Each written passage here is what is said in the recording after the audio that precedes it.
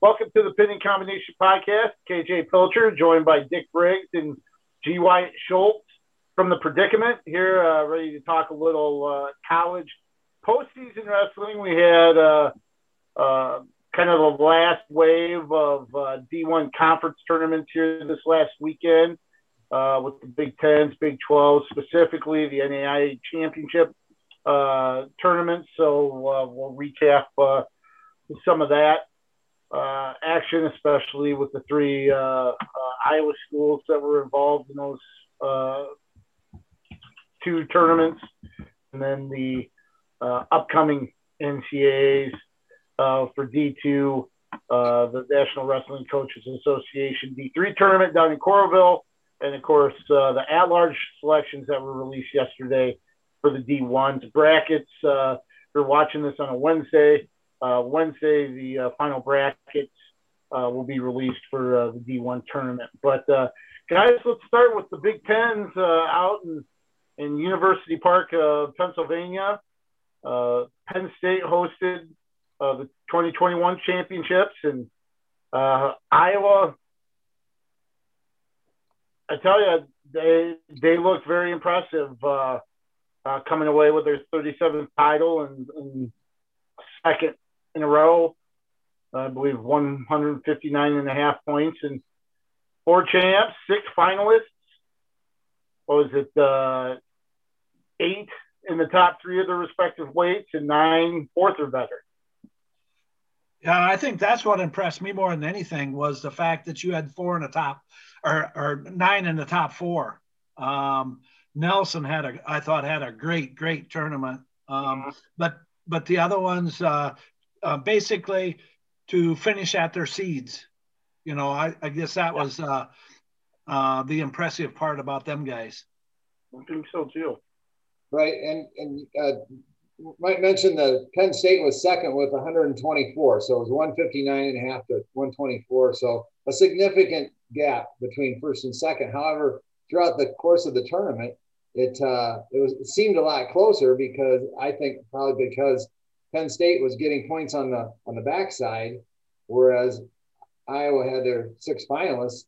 Penn State had 4, I think, as well, but still, you're not able to get the points until you get to the final championship matches. So, they're obviously added to that separation as well. So it kind of appeared that it was closer and then not so close.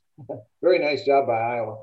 And also, don't you think that with a 35.5 point spread, and I guess I would call this a smaller tournament, even though it's a mini nationals with the amount of teams in here, the quality of teams, does that point spread get bigger or smaller at the national tournament? Probably smaller, because I think they won't have as many points likely at the top, but that's true with all of the teams. I guess we'll have to wait and see. Yeah, it'll be interesting, because you do have 4 guys, 4 champs are all ranked number 1.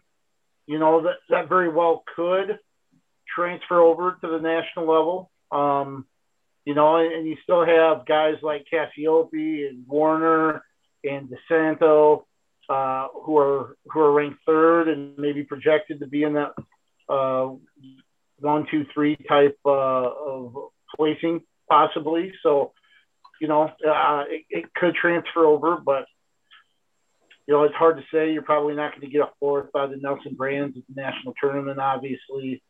You can throw Young into that category as well. Mm-hmm. But the national tournament, something always happens.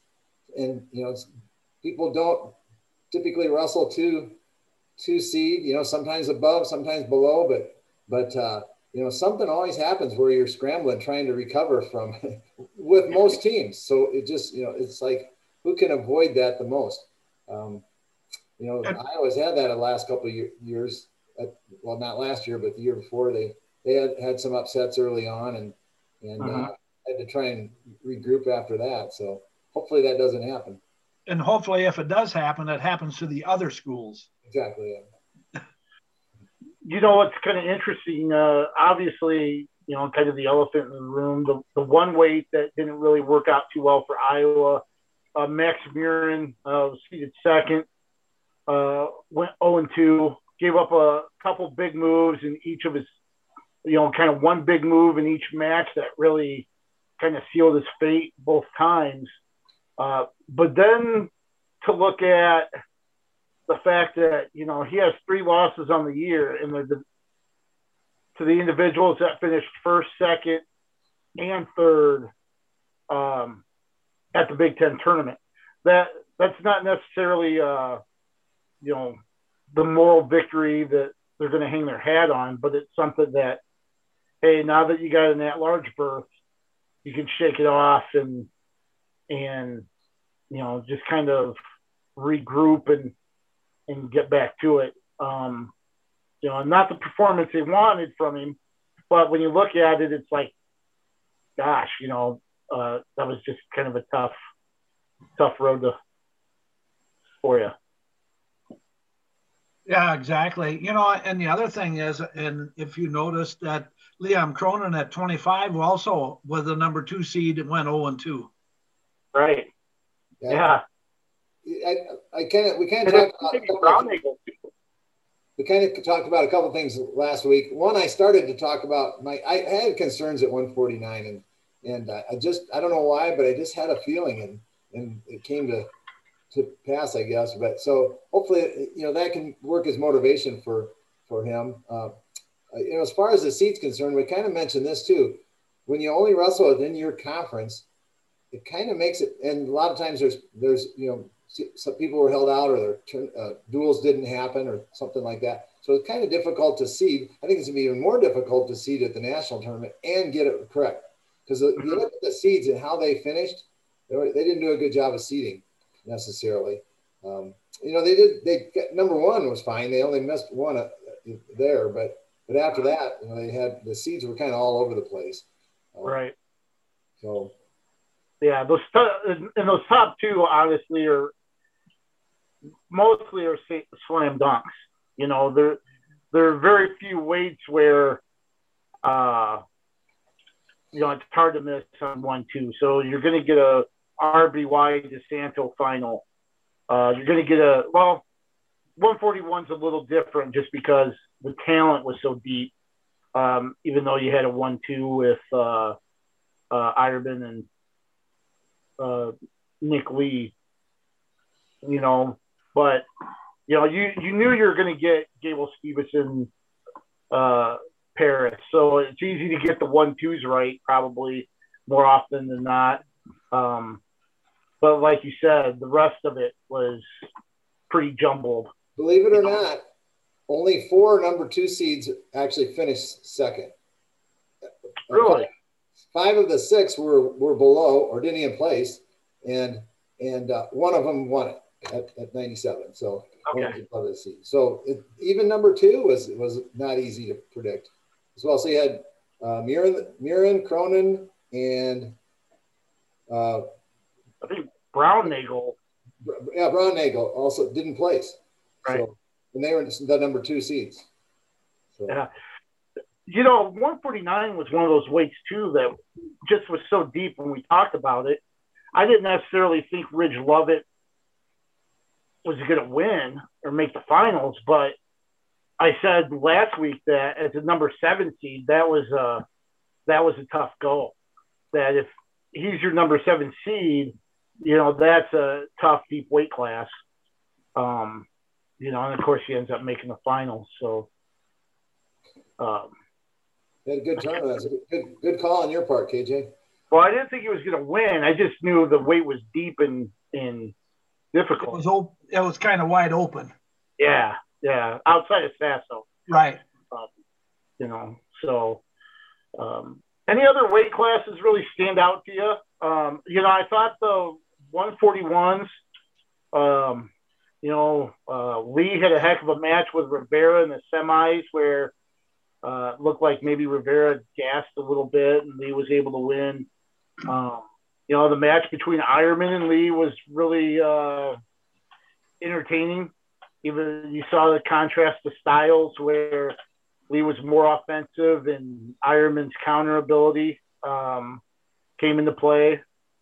I was really impressed with Kemmerer, the way he wrestled, coming away with the title there, and really handling.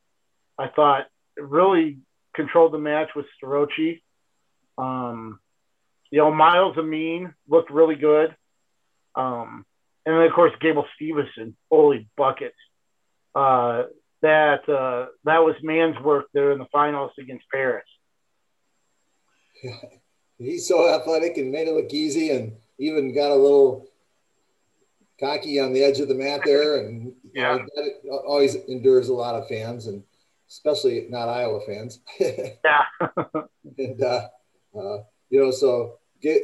he's very good. Yep.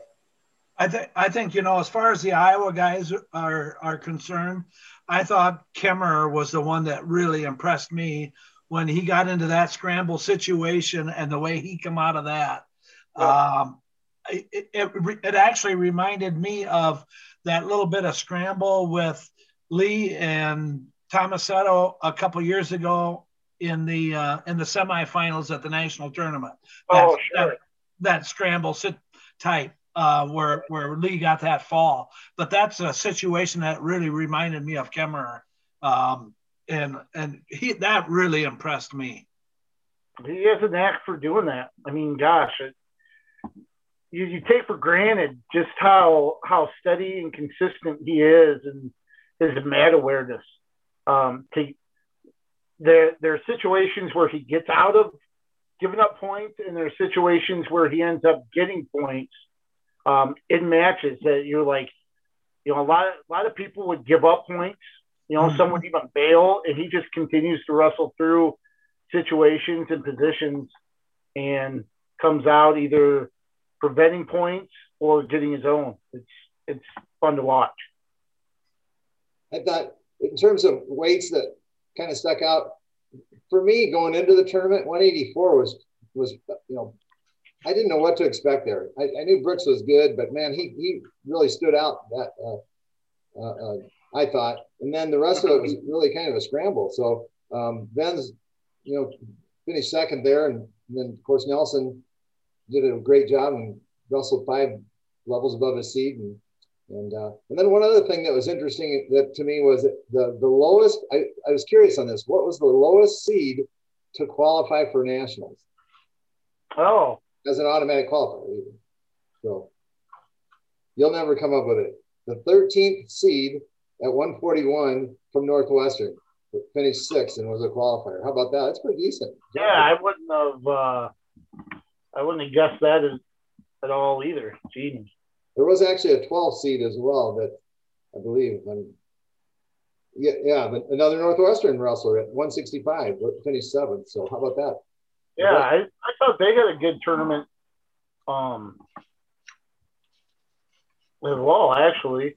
Okay, 133 at 12 seed too. That's pretty well. Yep. So that it just goes to show a 13th and 2 12th seeds end up qualifying, so you're never out of it, right? That's why you're right, and kind of goes along to your point too about how hard it was to really get things seeds. Right. Now, one thing I want to point out too, and it may not seem like such a big deal right now just because where they finished overall, but Michigan State for much of the tournament was in the top 5.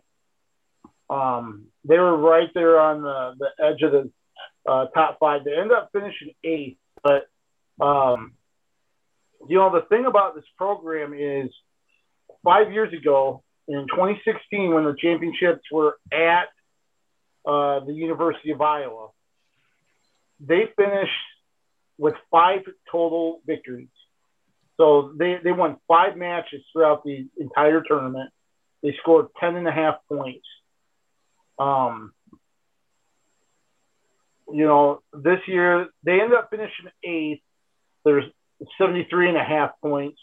Northwestern and Minnesota kind of pulled ahead of them with their victories in the finals from Deacon and Gable Stevenson. But, they're right there within earshot of a top 5 finish, which in the Big Ten is pretty impressive. And just to show how far they've come, that 10.5 points that they scored 5 years ago, this year, Rayvon Foley at 125 scored 15 by himself. Chase Saldate at 157 that finished fourth, scored 15.5. Then you have Jake Tucker at 65 that scored 10.5. Then you had Ken Caffrey, who finished fourth at 197, score 11.5. So you had 4 people in your lineup this year that scored as many or more points than the whole team scored, when these seniors entered the program. I mean, I think that says an awful lot. And I'm not sure how many qualifiers they came through with altogether. I want to say like 5 or 6. But, we were making jokes a few years ago about how they scored negative points at nationals, and Drake actually outscored them at that time. So they're doing some good things at Michigan State. There's improvements. I know some people pointed out the fact that Willie Miklas, former Iowa Prep, wrestled at Missouri and then Iowa State when he finished up his career, is out there as an assistant coach now. So nobody's going to confuse them with the Iowas and the Penn States of the world or anything like that. But here they finished in the middle of the pack, ahead of Ohio State, even, and right there within an earshot of fifth. I think there were some good things. And, they always talk about, your chain is only as strong as its weakest link. I think that shows a little bit about, one of those weak links has gotten tougher and stronger. And that's a good thing to see, not just for the Big Ten or for Michigan State, but for college wrestling. Yeah, that's encouraging for those kids, the coaches, and I counted 7 qualifiers, KJ. So okay, yeah, that's really good. And there are only 4 points, as you indicated, 4 points out of 5th place. So that was real tight right in there. So yeah, very nice job. That'll, I don't know how they'll do it at nationals, but to get there is a victory for that program when you look back. Yeah, I actually hadn't kind of looked at it that way either. How much they've improved over the last 3 or 4 years. That is impressive. Not only that, it's got to help their recruiting process when they have that kind of a team and show that kind of an improvement. Mm-hmm. No, for sure. So, any other last tidbits? The one thing we talked about, the margin of victory, I was surprised that the 35.5 points was the largest margin of victory for a Big Ten championship team since the 2010 team won it in Ann Arbor. Boy, I would have thought a couple of those Penn State teams would have had a bigger margin of victory, but it just kind of goes to show you just how dominant this team has been. Yeah, exactly. Right. And I looking at qualifiers, I think, what do I remember? I think the Big Ten, if I remember right, I think they averaged 9 qualifiers per weight. Did they? In one respect, it's almost easier to qualify in the Big Ten, after you add on the at-large qualifiers, than it is the other conferences. I know the conference is very tough, in terms of competition, but when in most cases 5 wrestlers, there's only 4 wrestlers at the weight that didn't qualify. So it's kind of that way to look at it too. Sure. But anyway, Dick, Wyatt, thanks a lot for talking wrestling together. Nathan, thanks for producing everything. And Wyatt, why don't you send us home?